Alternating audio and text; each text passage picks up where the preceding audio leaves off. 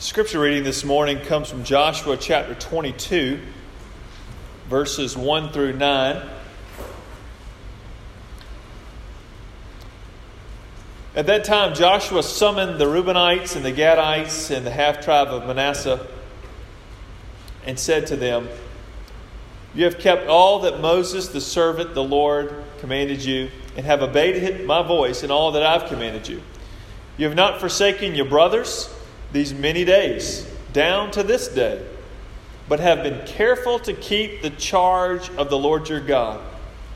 And now the Lord your God has given rest to your brothers, as he promised them. Therefore turn and go to your tents in the land where your possession lies, which Moses, the servant of the Lord, gave you on the other side of the Jordan. Only be very careful to observe the commandment and the law that Moses, the servant of the Lord, commanded you, to love the Lord your God, and to walk in all his ways, and to keep his commandments, and to cling to him, and to serve him with all your heart and with all your soul." So Joshua blessed them and sent them away, and they went on to their tents. Now to the one-half tribe of Manasseh, Moses had given a possession in Bashan. But to the other half tribe, Joshua had given a possession beside their brothers in the land west of the Jordan. And when Joshua sent them away to their homes and blessed them, he said to them, "Go back to your tents with much wealth and with very much livestock, with silver, gold, bronze, and iron, and with much clothing. Divide the spoil of your enemies with your brothers."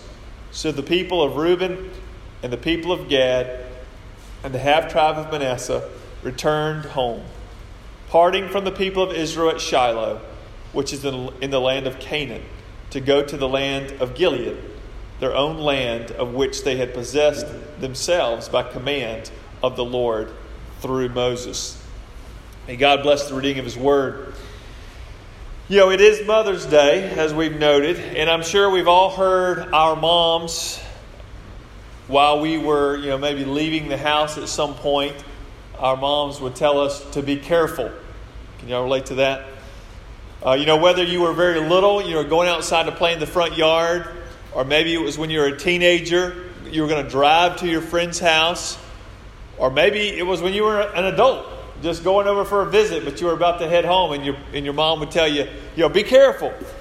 Because mom saw home as a safe place, and would often worry if we ever left home and were out of her sight. Now, some of you moms, even today, if even your grown children, when they're out of your sight, you worry. That's just kind of, I think, a common thread among motherhood. Well, what's interesting about our passage, as I was reading, maybe you picked up on this, but what's interesting about our passage this morning is that, mothers tend to tell you to be careful when you leave home, but Joshua is telling the 2.5 tribes to be very careful when they return home. So your mom was worried about your physical safety when you left the house. She would say, be careful, because she wanted you to return home safely. Well, Joshua's saying, actually, I want you to be careful when you go home.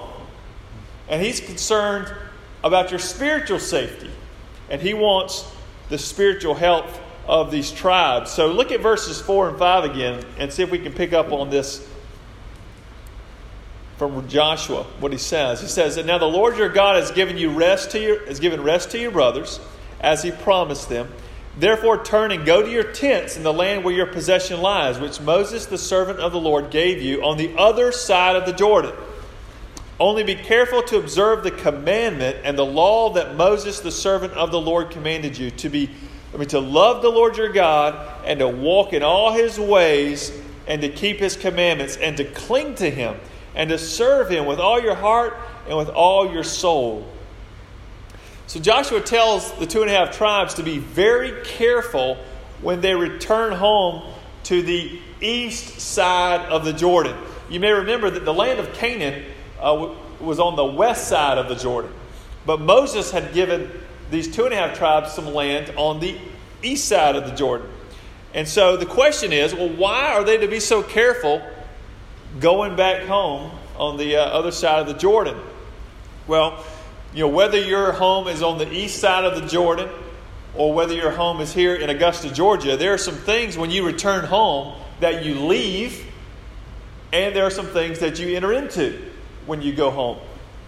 One of the things that you leave, one of the things that you leave as you depart even from this place and you return home, anytime you return home, one of the things that you leave is the broader community. And this was true of these 2.5 tribes. They had fulfilled their duty to the other tribes of Israel. They had taken the land of Canaan, and now they were released from their duty of helping them conquer this land, and they were given permission by Joshua to return home. Now, in order to return home to the land that Moses had given them on the east side of the Jordan, they had to pull away from the other tribes and leave them behind. They also had to leave behind Shiloh, which is where the tabernacle was set up. So this was the center of corporate worship for Israel. They had to leave that behind as well in order to return home. So they would have to leave the broader community of the people of God as they returned home. Now, I think we could all agree that when we gather with other Christians, whether it be for a worship service or Bible study or for prayer or for a mission project, it's just easier to keep our focus on the Lord, right? I mean, even if you get distracted here this morning, there's going to be elements in the worship service that keep trying to pull your attention back to the Lord, right? So it's easier to have our attention focused on the Lord, to be called back to the Lord when we're in community with other believers. That's true for us.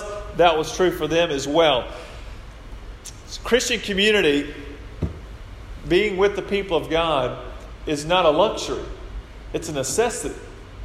It's what we need in order to remain focused on the Lord. That's why the writer of Hebrews tells us, let us consider how to stir up one another to love and good works, not neglecting to meet together, as is the habit of some, but encouraging one another, and all the more as you see the day drawing near. So even though we must all return home, right, after the service, at some point you're going to have to leave. You just can't stay here forever. So you're going to have to go home. I'm going to have to go home. We all will need to return home. But at the same time, we need to make gathering with the church, the body of believers, a priority in our lives. And what we see in the book of Hebrews, that I just read this passage in Hebrews, that there's a stirring that takes place when you gather with the church that helps you cling to God. And when I think about stirring, I think about chocolate milk. Is anybody with me? Maybe, possibly. I don't know. Well, the reason I think about that is because every morning I make chocolate milk for my children. And so I can handle that, because here's all you got to do is just take some milk. You pour it into a glass. Okay? So far, so good. You take the Hershey's chocolate syrup. You pour it in there as well. But one thing I've noticed is that you have the milk. You pour in the syrup tends to kind of gather at the bottom, right? And so there's a final step that needs to happen. Even though you have all that is required for chocolate milk present in that glass, there's something that is required to maximize the chocolate flavor in that drink, right? You have to stir it. You have to stir it up. Well, that's how the Christian life is as well. I mean, God has given us new life in Christ. He's given us His Word. He's given us His Spirit. But He's also given us one another to stir one another up. And if we want to maximize this new life that Christ has given us, if we want to experience this new life to the full that Christ has given us, we have to be with other people that share that faith. Because that's how we are stirred up to good works and to love. The writer of Hebrews also tells us that there's encouragement that we receive from community, from being in community with other followers of Jesus. And so, yes, we must return home. We're all going to have to return home even today. But we need to make gathering with the church, the people of God, a priority if we're going to stay focused on the Lord and walk in His ways. Now, when we return home, that's what we leave behind. We leave behind the community of the believers, the church. So when you go home today, this is what you leave behind. But there's also something you enter into, and we all may enter into something different when we go home.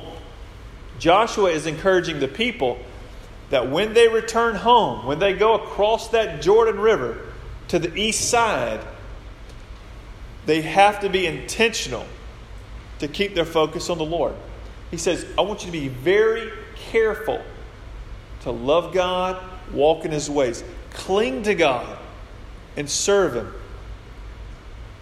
And I believe that Joshua said this because sometimes when we go home, it's difficult to follow the Lord. It's difficult to stay focused on the Lord.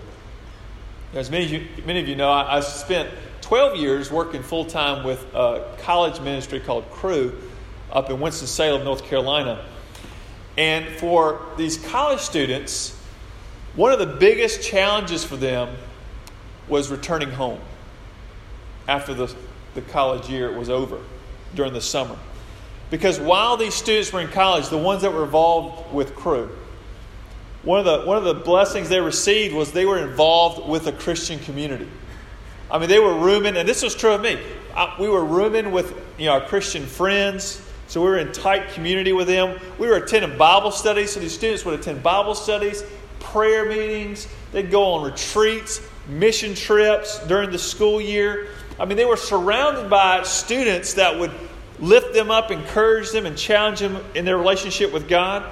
And for some of these students, this was the first time they had ever experienced Christian community.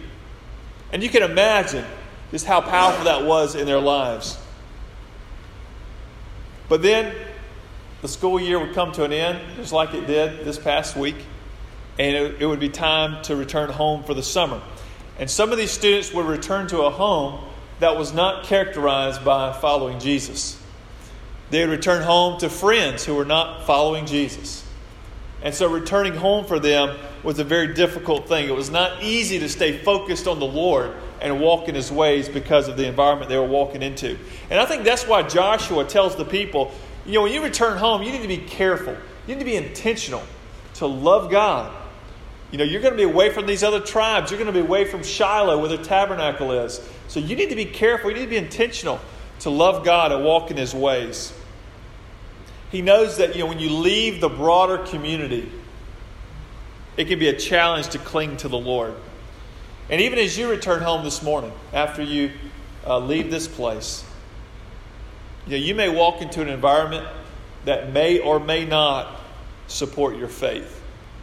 For some of you, you have very little control of your home environment, whereas others of you have great control over that environment.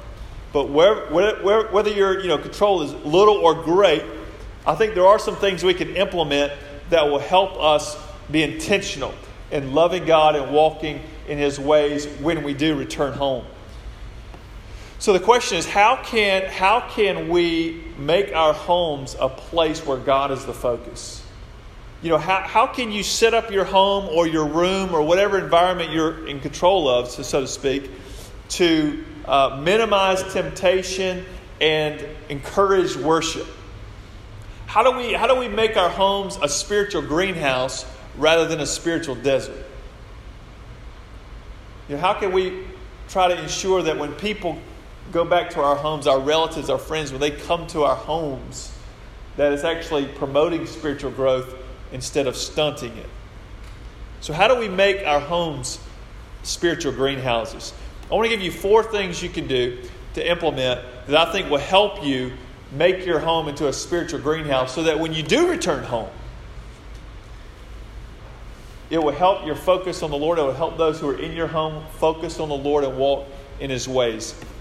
The first thing you can do is model what it looks like to love God and walk in His ways.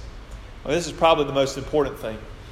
And one thing I've noticed, and maybe you've noticed this as well, is that when someone enters a relationship, you begin to see signs of communication. Right? I know with my kids, if they have a friend or whatnot, they're always communicating through text messages, phone calls, Snapchat, different ways of communicating. But there's communication going on. I mean, there's signs of the relationship, right? And so what I'm saying is if you have a relationship with God in your home, there should be signs of that relationship. I mean, do the people that live in your home, whether it be your children or other relatives, do they ever see you read your Bible? Do they ever see you pray? Do they see these signs of the relationship? Now, I'm not saying you should put on a show like, hey, everybody, come down here. I'm about to read my Bible. I'm not saying put on a show, but I'm saying there should be signs of a relationship, right? If you have a relationship with God through Christ, there should be some signs of that. I mean, your Bible should not be gathering dust. There should be some time that you're spending in the Word and prayer. I mean, they should see that happen. And so we model what it looks like to love God by spending time with God and also walking in His ways. And maybe even this, does your family ever see you wrestle with decisions because you want to do what God wants you to do? I mean, these are all signs of that relationship and what it looks like to model what it means to love God and walk in His ways. So the first thing is to model that. Second thing is to have spiritual conversations. We talk about many things in our home, right? Probably, if there's, even if you're by yourself, you probably talk to yourself some. I mean, so there's conversations going on, or if people come to your home, there's conversations going on. We talk about the weather, we talk about sports, we talk about politics, whatever it may be, we talk about. There are many things. And I'm not saying that all that we need to talk about in our home is God. However, I am suggesting that we should create an environment where talking about God is encouraged and welcomed. Is our conversations about God encouraged? Are they welcomed? And here's the thing. It's going to require initiative on your part. Because this is probably not just going to happen. But you're going to have to take some initiative. If you still have children at home or grandchildren, or even other family members or friends that may live with you, one of the things you can do is ask them how you can pray for them. I mean, you're initiating spiritual conversation. How can I pray for you? After coming to a worship service or a Bible study, you could ask them, hey, what is one thing you learned tonight? Was there anything that came up that you have questions about? And I know for our family, one of the ways spiritual conversation tends to happen the most is by questions that my kids have about God. How can this be true of God? Or how does He work in the world this way? I mean, what does that mean? Or what this passage, we talked about this. What does that mean? Well, there needs to be just an openness. Let's talk about it. Let's maybe I have an answer, maybe not. But is that type of conversation happening in your home? Is it welcomed? Is it encouraged?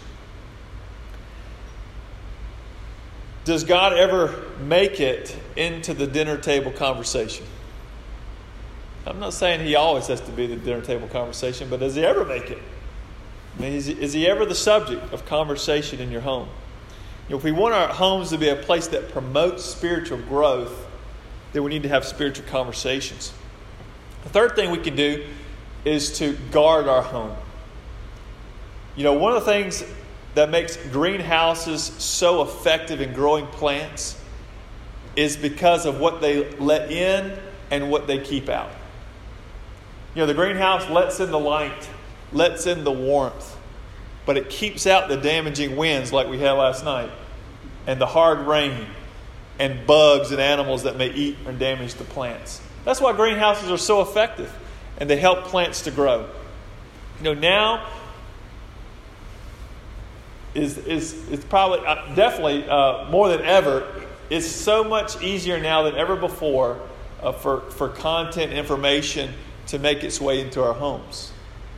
I mean, think about all the conduits of information that come into our homes. I mean, you have television, radio, which has been around a while, but also you have internet, you have smartphones, tablets. I mean, you have all these things coming in through the wires into your home. And so I think as parents, as grandparents, as people that have homes that people are living in or visiting, we need to guard our home. We need to think about what we're letting in and what we should be keeping out. Think about what movies are you watching, what music are you listening to, what stations are you subscribing to and giving your kids access to, what content do they have access to on their smartphones and their computers and tablets, on their Xboxes and PlayStations. Here's the thing. I know you can't filter out everything. I'm aware of that. I know that. I'm a parent. I know that. But that doesn't mean you should just throw in the towel and say, well, since I can't filter out everything, I should filter out nothing. I don't think that's the right attitude to have. I think you need to be proactive. You need to be intentional about what you're letting into your home and filter out what you can so that when people come into your home, especially your own family, that the content they're interacting with is promoting spiritual growth rather than stunting their growth. And there's lots of ways to do that, and you're going to have to figure out what that's going to look like in your own home. But it's something that we need to be thinking about. If we're going to return home and be intentional in loving the Lord, walking in His ways, we have to guard our home. The fourth thing you can do to make to help your home to become a spiritual greenhouse is to make gathering with the church a normal rhythm in the life of your family. You know, I've heard some parents say this, that, I don't want to push Christianity on my children. I want them to be able to make that decision on their own, so I'm not going to bring them to church. I don't agree with that strategy. I don't think that's a good strategy at all. Because think about this. I mean, we send our kids to school at a young age to learn about the world, math, science, social studies, English. We don't ask our children, well, do you want to go to school? No, because we know you need to go to school because you need to learn about the world. You need to learn the truths about the world in all these different disciplines. So why should it be any different here? I mean, we should bring our children to church because this is one of the primary ways they learn about God. Now, I'm not saying you force faith on your family all throughout their lives, but there is a season of life where your children are under your nurture and care that you should be intentional about teaching them the things of God. That's what we read in Deuteronomy. This is your roles as parents and as grandparents. And as a church, that's why we had the baby dedication where we say, little Beatrix, as long as she's in our midst, we're going to pray for her. We're going to encourage her. We're going to teach her. She's going to be going through Sunday school classes. We're going to make it a point that she knows who the Lord is. Now, we can't make that faith choice for her. She's going to have to make that herself. But like Zach and Cassidy, what they can do, though, is they can bring her. And they can expose her to the things of God and give her that opportunity to say yes to Jesus Christ. And that's what you should be doing to your children. Now, I'm aware at some point, this is something as a parent you have to think about, at some age, it may no longer become beneficial to force your child to do something. But especially when they're young, I think you should be bringing them to church. There should be a rhythm that as a family, this is what we do because it's very important. We want to know about the Lord. If you want your house to be a spiritual greenhouse, this needs to be a normal rhythm. So these are 4 things that you can do to help returning to your home be a blessing to your spiritual growth, to everyone who is in your home. And what I want you to do this morning, I just want you to maybe even just pick one. Pick one of these action points and begin to implement it in your home this week. What will it look like to model loving God and walking in His ways this week in your home? What would that look like? How can you begin to have spiritual conversations in your home? How can you do a better job of guarding your home? Or what you let in and what you keep out? Is gathering with the church a normal rhythm? And if not, how can you begin to make it a normal rhythm? See, Joshua, as we read this passage, Joshua knew that when the 2.5 tribes, and we're going to learn more about this next week when we get into the next chapter, when they left the community, the other tribes, and they left Shiloh where the tabernacle was, and they went to the east side of the Jordan, he knew that they would be away from this broader community and the center of worship. And that's why when they were about to return home, he told them, you need to be very careful. You need to be very careful to cling to God and serve Him. And that's wise counsel. That was wise counsel then, and it's wise counsel now. So when you return home today, you're leaving this group of Christians. You're leaving the church behind, and you might even be going back to a home that's difficult. It's a difficult environment to stay focused on the Lord. Or you may be going back to a home and you realize, you know what? I need to make some changes so that my home is more of a spiritual greenhouse that makes it easier for us to focus on the Lord and walk in His ways. Wherever you find yourself this morning, let us all take Joshua's advice and be very careful to love God and walk in His ways. Let us pray. Father, we thank You for Your love for us. We thank You for the life You've given us and the new life You've given us in Christ. Lord, I pray that as we return home, I pray that our homes would be a place where you are known, that you are worshipped, where you are discussed in conversation. Lord, help us to be intentional in our walks with you, in our relationship with you, wherever we may find ourselves, whether we're here with other believers worshiping you in Bible study and prayer, or whether we're back home. God, give us wisdom as we seek to move forward and make our homes spiritual greenhouses so that everyone who enters in may know something more about you. And we pray this in Jesus' name. Amen.